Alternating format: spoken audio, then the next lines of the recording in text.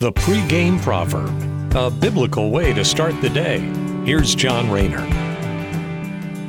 Moving on in the different seasons of life that are covered in our Ecclesiastes, Solomon, the author, now covers two subjects here today, building and love.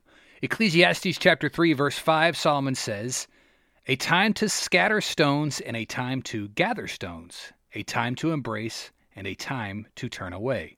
A time to scatter stones back then would mean like clearing of the land, getting ready to build something. Then on the other end, a time to gather stones. Back then, when you were gathering stones, you were using it to build things up, kind of like you do now, gravel foundations. But you were creating the foundations or the beginnings of what was likely going to be a building or a home or a church. Now the second half of today's devotional, a time to embrace and a time to turn away.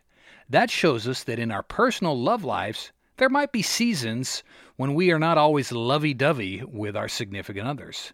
After the original newness of a relationship wears off, couples can fall away from one another for a time.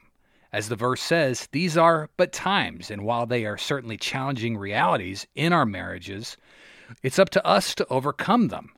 As Jesus says in Matthew chapter 19, verse 6, "What therefore God has joined together, let no man separate." He's talking about marriage there.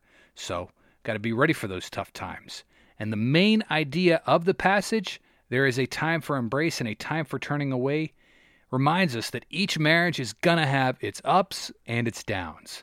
And this is a really good piece of scripture to fall back on when our own relationships might hit pitfalls. Like everything else in life, you're going to have your valleys, but on the bright side, you got your peaks too. Thanks for listening. Have a great day. Take care, and God bless. The pregame proverb with John Rayner. Look for it on all podcast platforms and have it delivered to your smartphone. The pregame proverb, proud partners of The Bar, the Biblical and Reformed Podcast Network.